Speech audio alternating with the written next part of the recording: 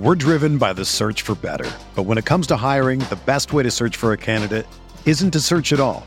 Don't search, match with Indeed. Indeed is your matching and hiring platform with over 350 million global monthly visitors, according to Indeed data, and a matching engine that helps you find quality candidates fast. Ditch the busy work. Use Indeed for scheduling, screening, and messaging so you can connect with candidates faster. Leveraging over 140 million qualifications and preferences every day, Indeed's matching engine is constantly learning from your preferences, so the more you use Indeed, the better it gets. Join more than 3.5 million businesses worldwide that use Indeed to hire great talent fast. And listeners of this show will get a $75 sponsored job credit to get your jobs more visibility at Indeed.com/Blue Wire. Just go to Indeed.com/Blue Wire right now and support our show by saying that you heard about Indeed on this podcast. That's Indeed.com/Blue Wire. Terms and conditions apply. Need to hire? You need Indeed. What's up, y'all? It's Drewski, and I've teamed up with Mountain Dew to produce a hilarious new basketball podcast called The Dew Zone with Drewski. Learn the backstories of your favorite ballers and celebrities like Jamal Murray. Did you have like a favorite team? Was it the Raptors at the time or no? Was the Raptors even started around that time? Come on, bro. I ain't that old, fam. You talking like I'm 50. Taylor Rooks, Asia Wilson, and many more. You won't want to miss this. Listen to The Dew Zone with Drewski on Apple Podcasts, Spotify, and wherever you listen to podcasts. This is Blue Wire.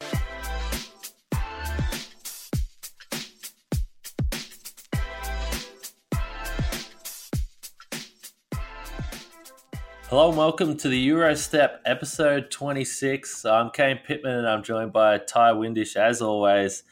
And Ty, we signed off the last episode by saying or hoping that we would have a different mood with our post-game one podcast. And while that looked in a little bit of danger, in the end, we got a good result.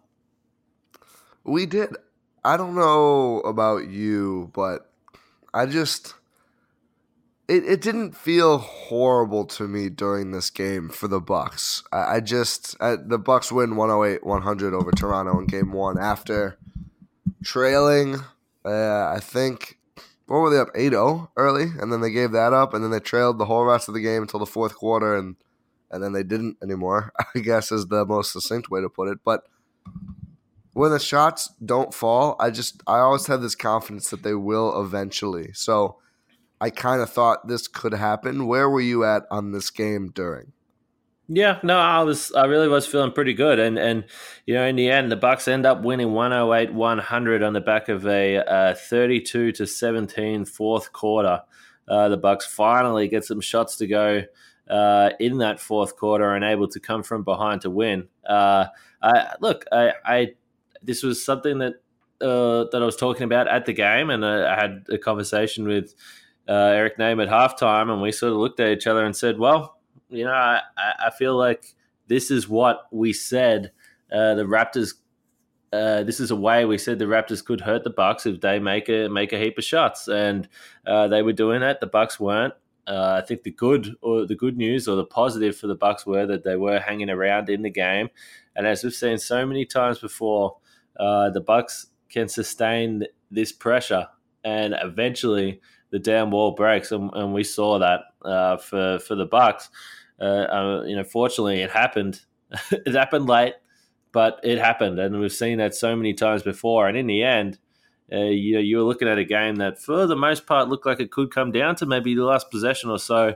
The Bucks end up winning by 8 points, and really, there was one guy that the Bucks are no chance of winning this game without, and that was Brook Lopez. Yeah, I think can we put the Brook Lopez, can he play in the playoffs question to rest? It sickens me to even use those words in that order after what happened last night. Brook Lopez, after starting off cold, continuing his cold streak from the Boston series, ends with 21 shots, which is insane for him. 12 for 21 from the field, 4 for 11 from deep, 1 for 2 from the three-point line, 11 rebounds. Rare double-double for Brook Lopez to go with his 29 points. That's team high 29 points for Brook Lopez, 4 blocks too. Continue to do the defensive things we've seen from him. But wow, just getting involved everywhere late, going on personal scoring runs in that fourth quarter. I think in the third quarter he might have had one too. I think he did. Just a huge performance from him. He led the Bucks player in 3-pointers made, definitely led them in 3-pointers attempted. My favorite play though might have been the weird, slow 2-on-1 fast break with him and Middleton against Lowry, where Chris just like takes up as much time as possible so Lopez can get to the play and then sort of dunk on Kyle Lowry, although it wasn't the most intense or beautiful slam you've ever seen in your life. That whole play, I was just wondering, how can no one else for either team be in the frame right now? What a weird play, but it ended up being super important. Yeah, I mean that was at such an important time in the game as well there in the fourth quarter. But I think for Lopez, this is something we've seen a little bit at times where, look, we know he's gonna let it fly from the outside, and you touched on the 21 shots. He has 11 3-point attempts, ends up making 4 of those, which is not too bad. So he's shooting 36% on the day. You'll take that. I think the really, really important thing for Brook Lopez was, and it started in the second quarter, because you could see that he was getting frustrated, and it's not something that Lopez can hide. When he's frustrated, he shows all his emotions, and he was getting frustrated that the outside shot was not falling, and in some cases it was not close to falling. He threw a couple directly off the backboard. He was missing by a long, long way. Importantly, he was able to get on the offensive glass and get a couple of putbacks. So when you look at the 12 made field goals for Lopez, and only 4 of them are from the outside, he gets 8 other baskets inside the perimeter, and I think that was really, really important because, look, not the biggest rebounding accumulator in the league, Brook Lopez. I think that's fair to say, but he gets his 11 because he has 4 on the offensive glass. The offensive glass was an area that the Bucks really, really played well. They out-rebounded the Raptors 15-8 on the offensive glass. They were able to get second chance opportunities, but Lopez, it was really one of those games to me where he realized that, look, I need to do other stuff because this is not working for me standing on the perimeter and shooting. We know the way that Game 5 went against Boston, where he didn't do much else. He had 7 shots. They were all from the outside. He missed all of them. He wasn't able to be a defensive influence, and you already touched on the 4 blocks last night. So just really the complete game from Lopez, and for mine, I mean, by far the best game he's played as a Buck. And I tweeted it after, but when I was sort of sitting in that press conference room and looking at Lopez out there, I couldn't stop thinking about the fact that this guy led the Bucks to a win in the conference finals, and the Bucks signed him for $3 million. And just away from a team that was just absolutely dying for someone to do the things he did. Like, they needed it so badly. Tough scene. Not for the Bucks though. You mentioned the offensive rebounding. I think that was huge, especially in the sort of the slog part of the game where the Bucks trailed consistently, brought it close a couple of times. It seemed like the Raptors, and especially Kyle Lowry, who best playoff game of his life, I would say. I mean, it's going to hurt legacy-wise for him that the Raptors don't get the win. And not his legacy, but I just mean like the sort of like the ethos, or not the ethos, but like the myth of this game. I don't know what I'm trying to say, but it's going to feel less special to Raptors fans, I guess, is the simple way of saying it, because they don't win this game. But my goodness, a wild night from Kyle Lowry, shooting 7 for 9 from 3-point range. That's just obscene. That's excessive. Like, I don't know if Steph has ever done that, but Milwaukee doesn't let this game get out of hand while Lowry is nailing all those. I think in a large part due to those offensive boards. Brook has 4, Giannis has 4, and on a day where I don't think he did a lot else that was great, Niko Mirotic grabs 3 as well, and it seemed like he got some really timely ones for the Bucks. So, and then Bledsoe, Ersan, Brogdon, and Patsy all got 1 as well. So, just nice to see this team finding other ways to win that aren't necessarily, the usual sort of equation for a Bucks victory. Yeah, and they had to do that. It was one of those nights. And I want to talk about Larry because this is a guy that when I was analyzing the series, and obviously with you on the Euro Step and other radio spots and that sort of stuff, I said that Larry is the guy that when you're looking at this series, he can be such a big factor for Toronto, and he needs to be a big factor for them. But I really questioned whether he was going to be able to get over whatever the problem was with playing against Eric Bledsoe and George Hill to a lesser extent. So I thought that this was such a mental thing for Larry, and I questioned whether he was going to be able to get over it because, as you sort of touched on, this wasn't just a problem he's had with Bledsoe in the regular season. He hasn't been great in the playoffs either, and he does a lot of little things that often aren't recorded. I know Nick Nurse has really been stressing that point, but to be fair, Nick Nurse should do that if he's a good coach because he has to try and get this guy feeling good about himself somehow. And Larry wasn't shooting the ball well. He wasn't scoring the ball a lot or as much as they would need. So this was an incredible game for Larry, and to do that in game one on the road after all the things we've seen against Bledsoe was just a ridiculous performance from him. I mean, he hit shots early, and that was key, and he hit 3 threes in the first quarter, and I was like, okay, well, look, Larry's feeling it a little bit here, but it just didn't go away, and there was a stretch in the fourth quarter. He hit a big three to give them the lead, 86-84. A couple possessions after that, he hit this ridiculous step-back contested shot that his foot was just on the line, thankfully for the Bucks. But this guy was just hitting shots all night long. And I think you have to give a lot of credit to Kyle Lowry. And you talk about offensive rebounds. He gets 3 himself, and a couple of them were in traffic. This guy really stepped up in a way that I didn't think that he would, or I didn't think that he could. With this matchup, to be honest. So for the Raptors now, I just don't think that that's a performance you can afford to waste in a series like this, particularly on the road when the Bucks have home court advantage. A really stunning game from Lowry, but as you sort of pointed out, at the end of the night, he walks off the court. I'm not sure what he's thinking because can he shoot that well again? I don't think so. It's ridiculous. 10 for 15 from the field, 7 for 9 from 3. So for the Raptors to see that performance go to waste in some ways, and this is maybe a little bit extreme, but it reminded me of, and I was thinking about this last night with the Bucks on the road in game 1 last year against Boston, where Middleton hits that half-court shot and then the Bucks go ahead and lose. And I think there's some things that can happen at the start of a series that can really alter the whole matchup, and if you can't take advantage of these crazy things that happen or sort of outlier things that happen, then you can look back and say, "Wow, that was a wasted opportunity," and maybe this is one of those moments for Toronto. I think it certainly is, especially because we were sort of off base with who it would be, but I think a big part of our analysis before the series was, okay, well, let's assume Kawhi gets his. We haven't talked about him yet. He did.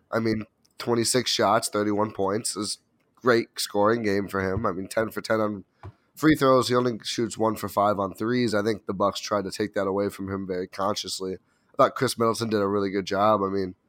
You can live with that. He's Kawhi Leonard. He's going to score points, at least make it sort of hard for him. He shot well under 50%, so that's fine.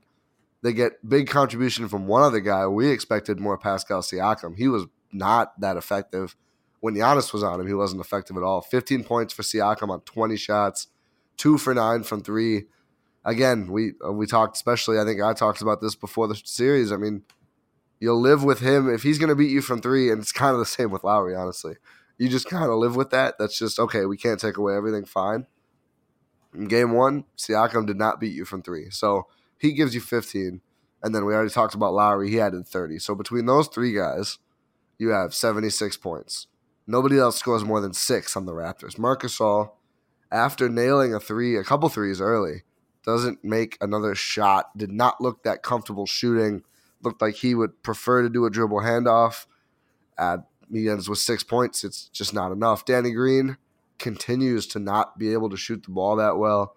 He ends with 6 points, but I think three of them on an Eric Bledsoe mistake foul from 3-point range. You look at the bench after Fred VanVleet and Norm Powell start hot. They don't finish hot. 6 points for Powell, 2 for VanVleet, and Serge Ibaka adds 4 and 17 bench minutes too. This is kind of what we expected from the Raptors' complementary pieces. So I agree with you. I think you get that kind of a game from Lowry, who's not a guy you can rely on for 30 points. There's no guy you can rely on to go 7 for 9 from 3. It doesn't happen often, almost ever. I just don't know what the Raptors walk away from this saying, oh, if we just continue to do this or change this one thing, then we can win, especially because even with the late run, still a way under variance game for the Bucks from 3-point range, 25% from 3. You know, if they even shoot 30, 32%, which is still below average, I mean, this thing is all of a sudden a double-digit win for the Bucks. It's tough for Toronto to look at this, I think.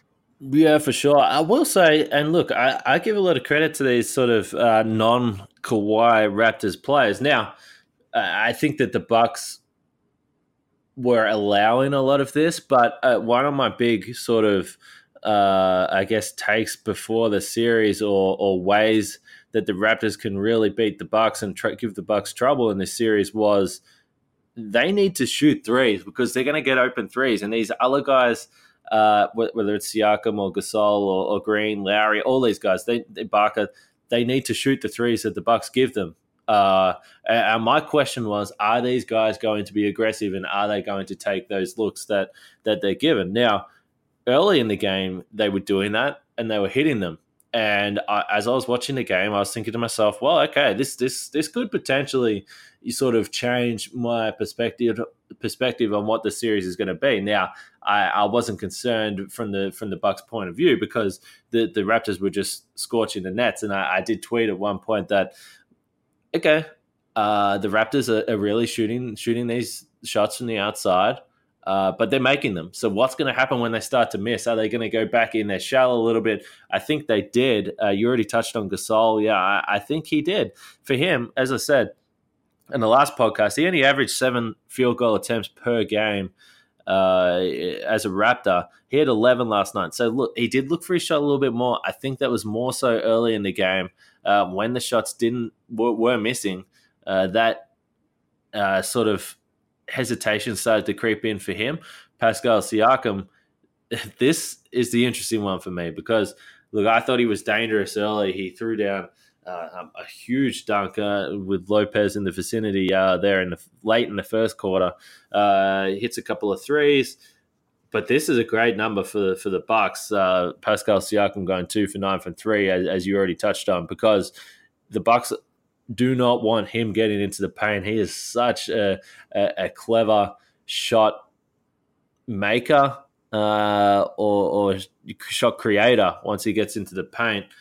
He's super long. He uses the glass well and can finish in the paint. So the Bucks want him shooting, and he took those shots. So I think this was a little bit of both here, where for the Raptors, he needs to keep shooting them, but the Bucks are like, okay, well, hey, keep going, because if you don't make them, we're going to get in your head and make you hesitate about whether you should be taking those shots. And if he starts to think that way, it's going to be tough for him to make them. And the Bucks have won that battle. But from Milwaukee's point of view, you talk about the outlier shooting. So the Bucks shoot 25%.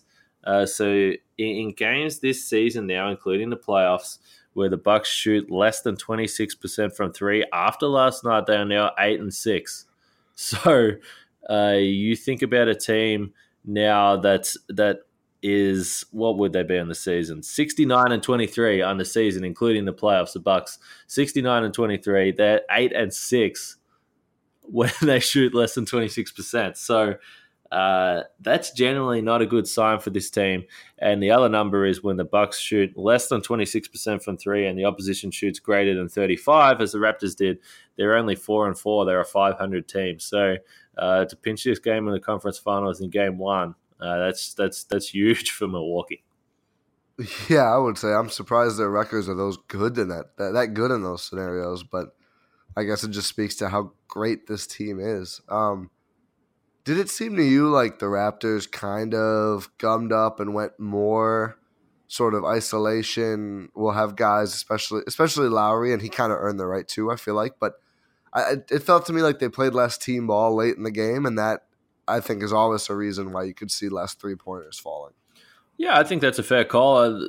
Watching Leonard was such a crazy thing last night. I mean, I guess that has been the whole playoffs, but I was sitting there and I was trying to think through what the Bucks want. I mean, when Leonard has the ball in his hands, because to me, before the Celtics series, you think about how good Kyrie Irving is handling the ball and how good he can be as a shot creator. And for Irving, that really went out the window the longer the series went, because the more he dribbled, the more comfortable the Bucks felt that they could push him into a difficult shot.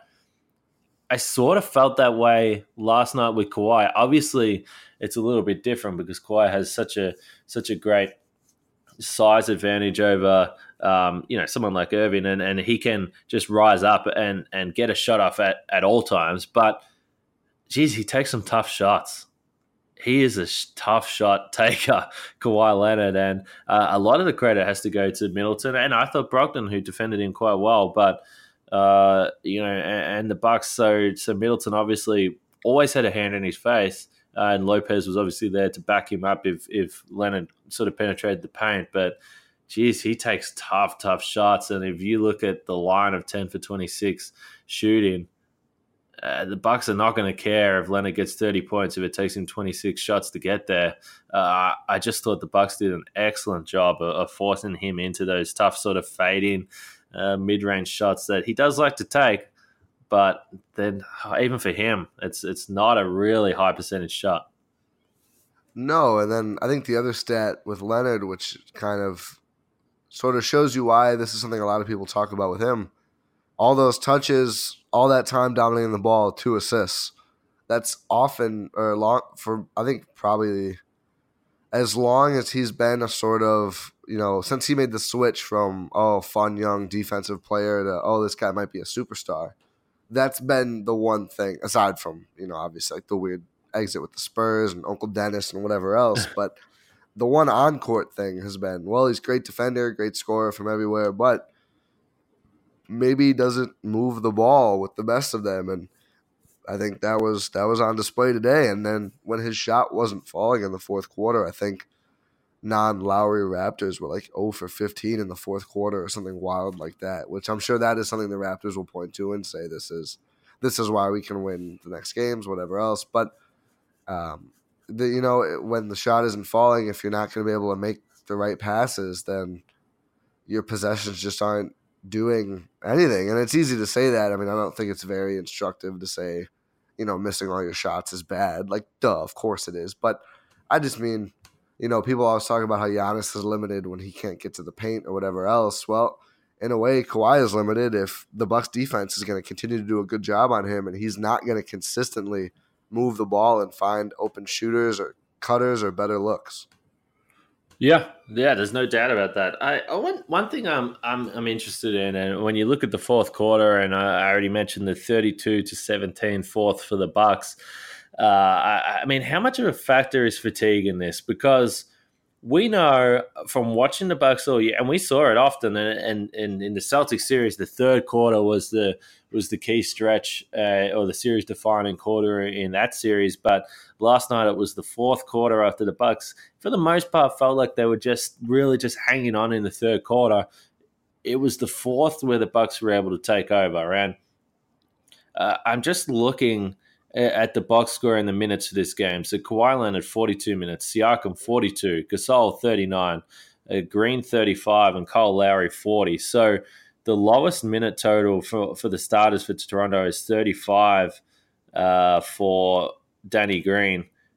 There's only one Bucks starter that gets over that, and that's Giannis with just 37. So it was kind of interesting watching this unfold through the game because Nick Nurse clearly does not feel comfortable playing at all with Kawhi Leonard off the floor. I mean, it just feels like this team completely collapses as soon as Leonard gets on the bench. So he was really, really hesitant to play at all with Leonard off the floor, whereas on the other end, Bud, he just doesn't care. He's like, I'm getting Giannis his rest. He's like, I don't care what the game situation is. I'm getting Giannis his rest, and Giannis is going to be at full force in the fourth quarter. And I think we saw that again. I mean, when you look at the minutes, Giannis to play only 37 minutes in a game that the Bucks were down by close to double digits for almost the first three quarters, and Bud just didn't panic. He's like, I don't really care about that. I'm gonna ride some of the other guys. George Hill again, 27, Brogdon 26. But even Bledsoe, under 30 minutes for Bledsoe. Middleton only plays 34. There's been a lot of talk about Bud's rotation, and does he and a lot of criticism. Like, does he need to play these starters more? Can he afford to keep playing the bench? I was sitting there watching that game, and once the game finished, and I thought to myself, you know what?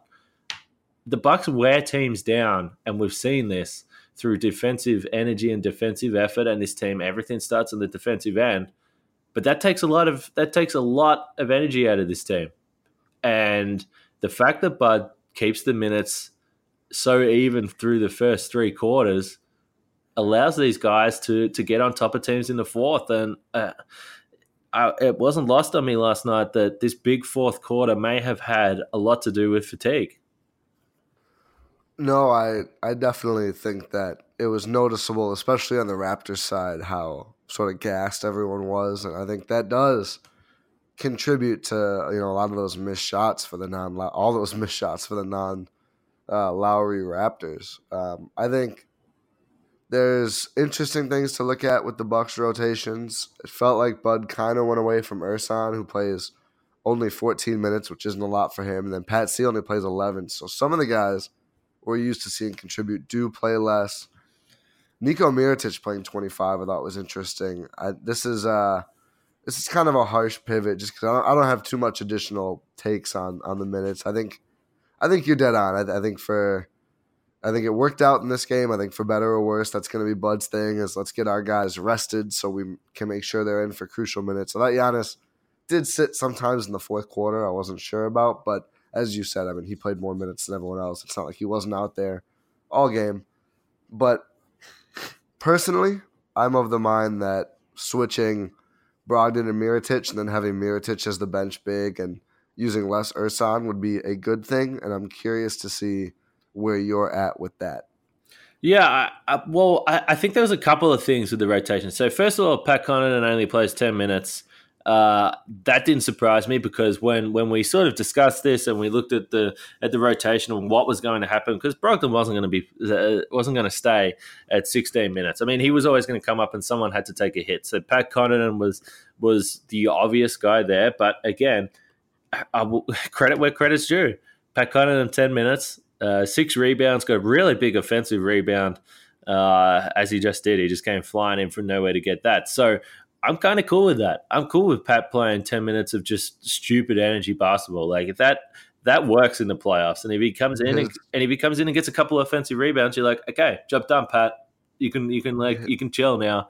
Let's get his come from behind block on Kawhi was just peak Patsy. Right, exactly. That block as well. I mean, so for 10 minutes from Pat, like okay, we will take that. Remember, he was playing at a period of the game where the Bucks were really trying to hang on. So when you look at the plus minus for the game, the starters' numbers are a little bit inflated because of that big run to end the game. But Pat plays, through the struggles, and he ends up a +1. So that's probably indicative of the energy he brought. But the Ersan number, to me, has more to do with Brook Lopez playing 34 minutes because that's not a normal number for Lopez. But as I sort of said earlier, there was a stretch through the second quarter where perhaps Lopez wouldn't play as much, but Lopez had 2 big offensive rebounds and putbacks, and then also hit a 3. So there's a stretch of sort of 7 points there for Lopez where the Bucks were desperate for any type of offense. And I think it was just through circumstance that Lopez or that Ersan sort of took that hit for Brook. I mean, you can't expect that type of night from Lopez every night because it was just, absolutely insane. But I think that's definitely why the rotation sort of played out the way it did last night. Mirotic, I mean, I actually thought that Mirotic defensively was pretty good. When he was put in situations where he had to defend one-on-one, he continues to sort of impress me, actually. He can, and we spoke about this before the series, but his feet are pretty quick, and he doesn't really get blown by as easily as you would think he would, particularly with some of the guys that he's being asked to defend out there.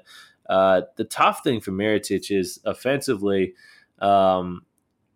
really no luck putting the ball on the floor. And when the Bucks were struggling to find good shots, there was a couple of times where Mirotic did try and drive to the rim, and it wasn't good. It did not look pretty at all. He ended up sort of trying to throw up sort of an ugly flip shot a couple of times, and it didn't work well, and then he wasn't hitting the threes. So not a great offensive night for Mirotic, and I think when you think about how you're going to judge a Mirotic good or bad game, like I can talk about his defense, and I thought it was pretty good, but offensively it is probably what most people are going to look at, and it was a rough night. And the easy thing to do is look at Brogdon hitting all those shots and say, okay, well, just start Brogdon and take Mirotic out. But it's going to be interesting to me to see how that does play out, because in the end, I don't think it really matters who starts. I mean, Brogdon still plays more minutes than Mirotic, so does it matter who's on the floor to start the game? I don't really think so. Mirotic had a couple of three-point attempts early in the game. If he hits those, then you probably change your whole, idea of how this sort of will work. So I don't know what's going to happen with that, but all I will say is Brogdon was super impressive. Yeah, I mean, he continues to drive. He continues to, all the things that we're used to seeing Malcolm Brogdon do well, he's doing well again, and it's nice to see him sort of come back, come through, and just play without, it looks like, any too much worry or any nagging issues with that injury. I mean, I think you said was it after the dunk or was it after a block? Yeah, the dunk. The dunk, yeah. He didn't have a block. I don't know what I was thinking of. But yeah, after the dunk, you said, oh, looks like that foot is pretty good. Yeah, I mean, it's always funny when someone comes back from such a long-term injury, and foot injuries are concerning. I mean, they are a concerning injury to have for any athlete. But he said he was feeling 100%, and you're like, okay, Malcolm. Well, I mean, of course you're going to say that. I mean, what else are you going to say? You're not going to come out and say, yeah, I'm feeling a little bit worried about this, or I'm 85%. But he's been trying to assure anyone that'll listen that he's 100% and he's ready to play. I mean, he really looked as good as he ever has last night. I didn't see any concerns with anything. As I said, defensively, he was on Kawhi, when Middleton was off the floor, and then down the other end, he's making shots. He's getting into the paint. 3 assists as well for Brogdon, 3 for 6 from 3, a team high plus 18 on the box score, 26 minutes, right? Second game back. So he goes 16, then straight to 26. So, this was a real question mark for mine when you're trying to assess how far this Bucks team can go or what their absolute best is. They needed Malcolm Brogdon to be somewhere close to his normal self. I think the big question now will be, how does he recover with only one day off after playing 26? That's going to be a question, and we're going to have to wait and see. But I don't think the early results could have been any more positive for Malcolm. No, I agree. And just one last thing here, I think on Brogdon is, I thought early in this game there were a couple moments that he came through and got a bucket, either I think mostly threes, but he also did have that nice dunk. But I think he kept the Bucks in this game where even we talked about how Milwaukee always finds a way to stay involved, blah blah blah, everything else. Brogdon was the guy who, a couple times it felt like the Raptors were ready to really kind of open this thing up a little bit. I mean, they never got a huge lead. They never got too much past 10 points, it felt like. I have to go back and look, but it felt like the Bucks kept it to around there or lower for most of those 3 quarters when no threes are falling outside of Brogdon. But really thought he was crucial in making this one of these games where the Bucks could rely on, okay, we'll get back to what we do well and we can take this thing. And then they did. Yeah, I asked Bud that exact question after the game. I said, to me, you guys look like you're in a bit of trouble. And as you already pointed out, when Brogdon hit those 2 threes, when he hit both of them, I was like, man, they needed that in the absolute worst way. And Bud said that is part of his answer to my question. He just said, yeah, Brogdon was phenomenal. I don't think we were very good as a group, and Malcolm was one of those guys that kept us afloat. So we already talked about Brook kind of keeping us afloat, and Brogdon really did it. I think what he's doing defensively is impressive. His second game back after not playing for a significant period of time, it's just impressive. We certainly needed him tonight, and I think that that's a pretty straight up answer from Bud, but that was it. They needed him, and when you think about how long he's missed, to get that guy back and contributing in that manner, playing fourth quarter minutes in a close playoff game, just big. I don't know. There's no other word to describe Brogdon. Look, this is the funny thing here. We've gone for 35 minutes already. We have not got a lot of time left, and we haven't even really spoke about Giannis or Chris or Bledsoe. And I think that's a really, really positive sign for the Bucks. Giannis, we did talk about the minutes he played. He played 37 minutes. He finishes as 24 points, 14 rebounds, 6 assists, 2 steals, 3 blocks. Just did what he's done all year, filled up the box score. 7 for 16 from the field, so it wasn't all easy going for him.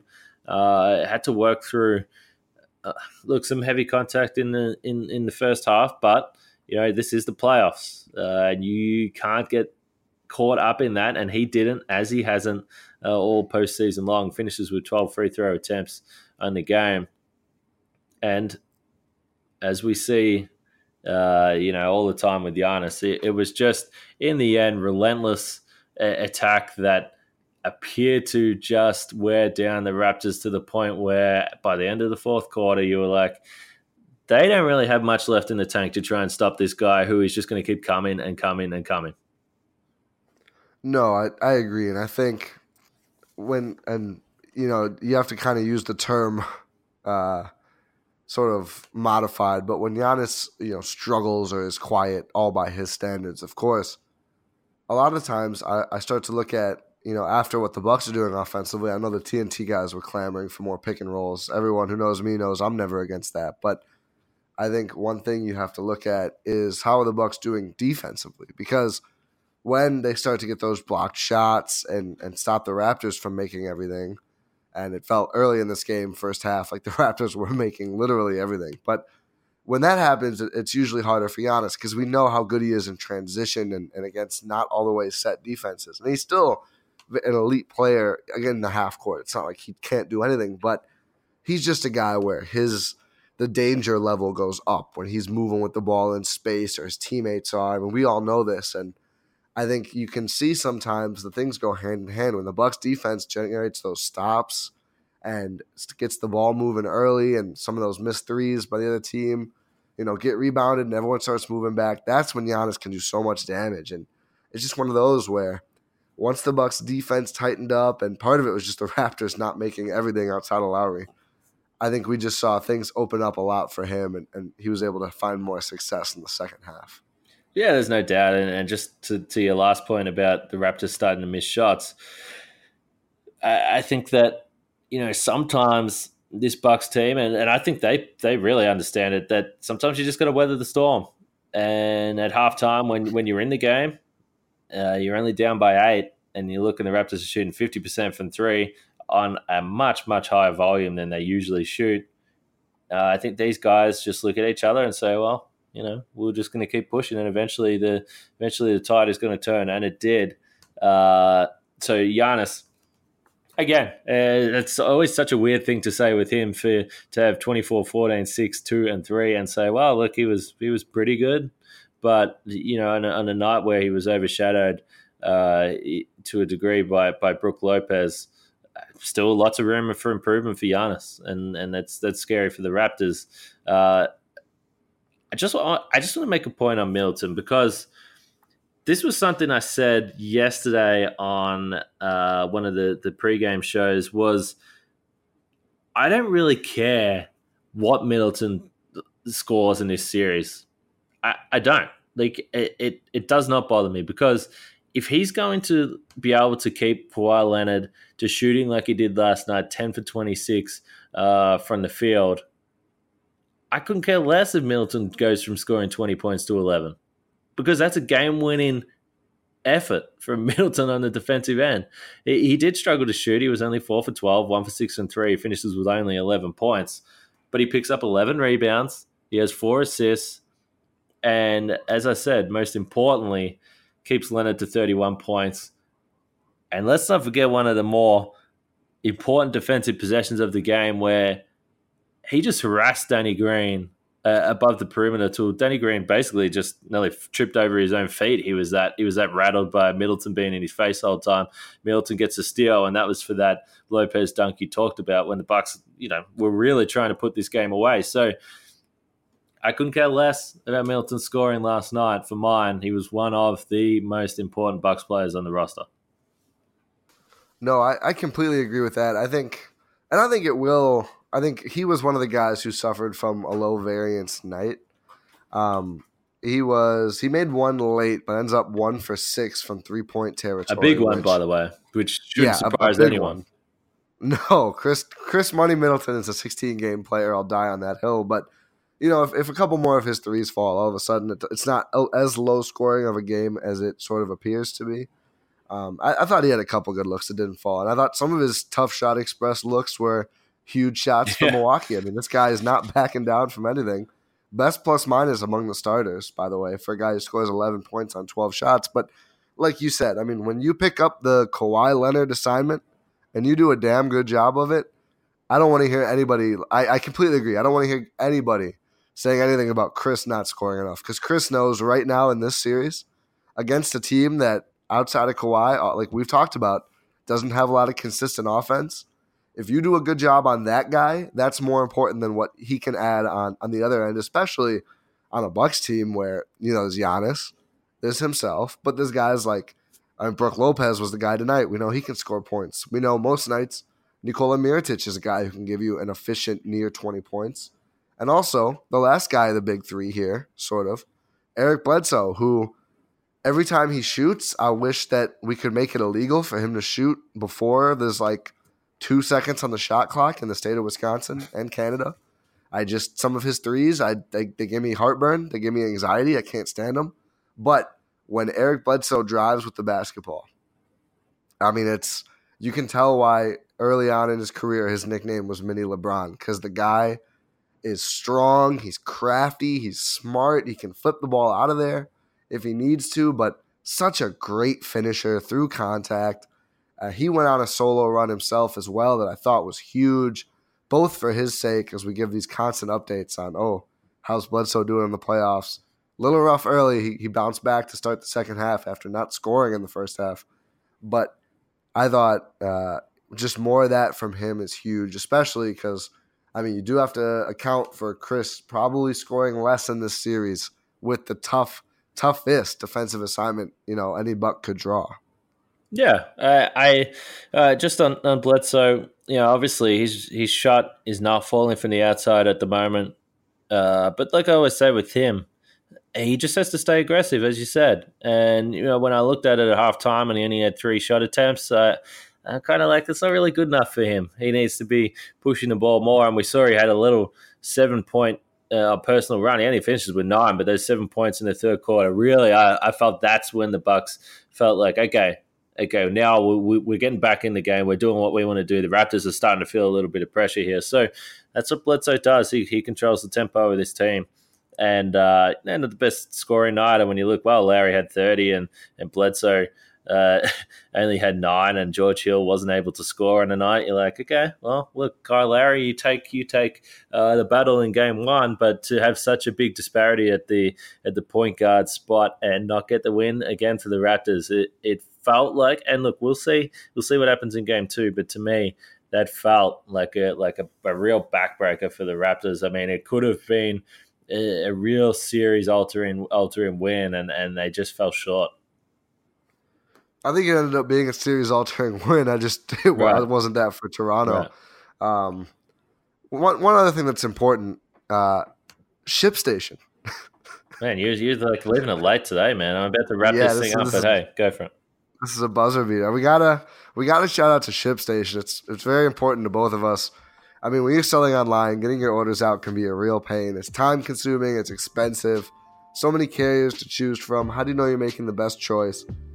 You do if you use ShipStation. That's why you need ShipStation. It's the fastest, easiest, and most affordable way to manage and ship your orders. Get them out quickly, save money on shipping costs, and you can keep your customers happy. And really, that's the most important thing.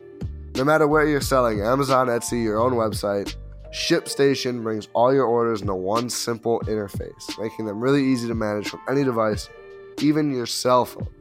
And right now, Eurostep listeners can try ShipStation free, no cost, for 60 days when you use promo code BLUE. There's absolutely no risk. You can start your free trial without even entering your credit card info. ShipStation works with all the major carriers, including USPS, FedEx, UPS, even Amazon Fulfillment. So you can compare and choose the best shipping solution for you and your customer. No wonder ShipStation is the #1 choice of online sellers. You'll ship more in less time with the best rates available. Just visit ShipStation.com, click on the microphone at the top of the homepage, and type in BLUE. ShipStation.com, promo code BLUE.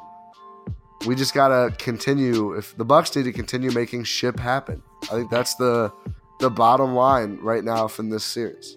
Yeah, no, it is. And as I said, there's a late in the shot clock ad read from Utah, but there's 4 bounces. The ad read bounced 4 times, but it dropped. Right, but for the Bucks now, as we've sort of mentioned a couple of times, this series, there's no messing around with this series. There's none of this 2 days off, 3 days off, none of that rubbish in this series. There's just 1 day off in between, and they're going to keep rolling the whole way through. So the Bucks will practice today. So it's very early. So whenever, I don't know when this episode's going to drop. Hopefully in the next hour or so, but it's still before 7 a.m. On Thursday morning here. So the Bucks will practice today. And game 2 will be tomorrow night, 7:30 at Fiserv Forum. The Bucks very easily could have been trailing 1-0 again in the series, but a huge fourth quarter and a career game, a career playoff game for Brook Lopez gets the Bucks a 108-100 victory. And as I said at the very top of this podcast, we were hoping for to be able to be a little bit more positive than we were after game 1, and I think we were certainly able to do that. Game 2 Friday night, as I said, at 7:30, and Ty, really the Bucks are looking to take a really, really commanding lead in this series going to Toronto. Yeah, I think so too. Just one sort of last quick basketball thing. Personally, and I don't think this jives with what Bud does, so I don't know if it'll work. I would look at matching Giannis's minutes to Siakam's minutes. I don't think Siakam kills you to such a degree when he's matched up with Ersan. I mean, he does, but I don't know if it ruins the game for you. But I just think when Giannis was on him, it felt like he was so little a factor, and I just think that could be a decisive thing for the Bucks. That's one thing I would like to see more of going forward. More attention to just taking away Siakam, because then you force Lowry to be this good or somebody else to stand up for the Raptors to win. And now Toronto needs to win 4 of the next 6 to take this series. Anytime you can make some life harder for one of the Raptors players, take one guy out, it just decreases the likelihood of those 4 wins. And I mean, that's all that matters right now is getting out of here, getting those 4 wins for the Bucks, not letting the Raptors win. I don't know. I think it could be important going forward. Yeah, I don't totally disagree with that, but I just don't think Bud really cares. If I'm honest, I just don't think he cares. Yeah. He's just like, whatever, I've got my rotation and I'm not going to change it unless it's a real disaster out there. So it's going to be interesting. As I said, Siakam played 42 minutes. I don't think Giannis is going to play 42. In this series, I mean, we'll see once they go to Toronto, maybe on the road, when the team's under a little bit more pressure. We saw that against Boston. Giannis's minutes definitely went up, but I mean, I do think that the Raptors really only have three guys that can win you a game: Leonard, Siakam, and Lowry. Lowry may have thrown his best punch already. That remains to be seen. I mean, I guess he could be a 75% 3-point shooter through this series on 9 shots a game. I mean, hey, it would be next level Chris Middleton playoffs from last year type of stuff. But you never know. We'll have to wait and see. But we're pushing 50 minutes here, so we will be back again, obviously, in the post game for Game 2. You'll be watching that one, I assume, from home, or what's the plans? Probably home. Yeah, that's what I'm looking at. Well, I was just wondering, maybe you get down to Fiserv. I saw some of the shots last night, and that just looked like absolute chaos out there during the game, despite the fact there was 18,000 in the arena. So it was also a beautiful night. It was 65 degrees. So people were out there in Milwaukee, but they'll be back again. That was on a weeknight. It's Friday night, as I said, 7:30 for Game 2 of the Eastern Conference Finals. Ty, I will be talking to you after that game. And as I said, maybe the Bucks will have a 2-0 lead. Maybe.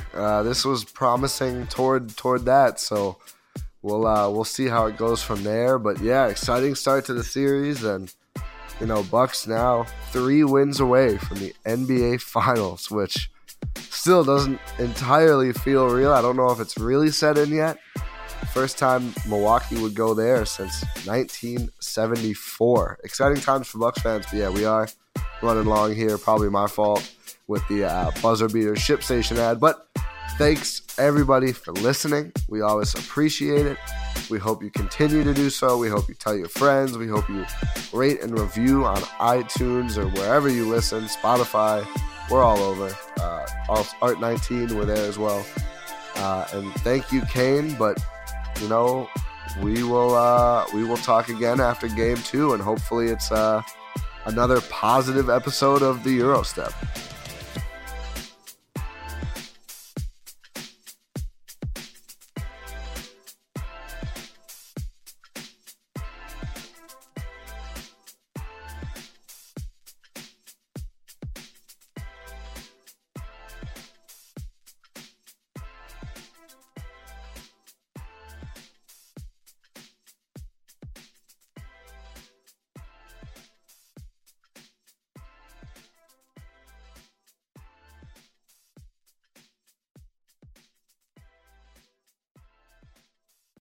This is the story of the one. As a maintenance engineer, he hears things differently. To the untrained ear, everything on his shop floor might sound fine, but he can hear gears grinding or a belt slipping. So he steps in to fix the problem at hand before it gets out of hand. And he knows Grainger's got the right product he needs to get the job done, which is music to his ears. Call, click Grainger.com, or just stop by. Grainger, for the ones who get it done.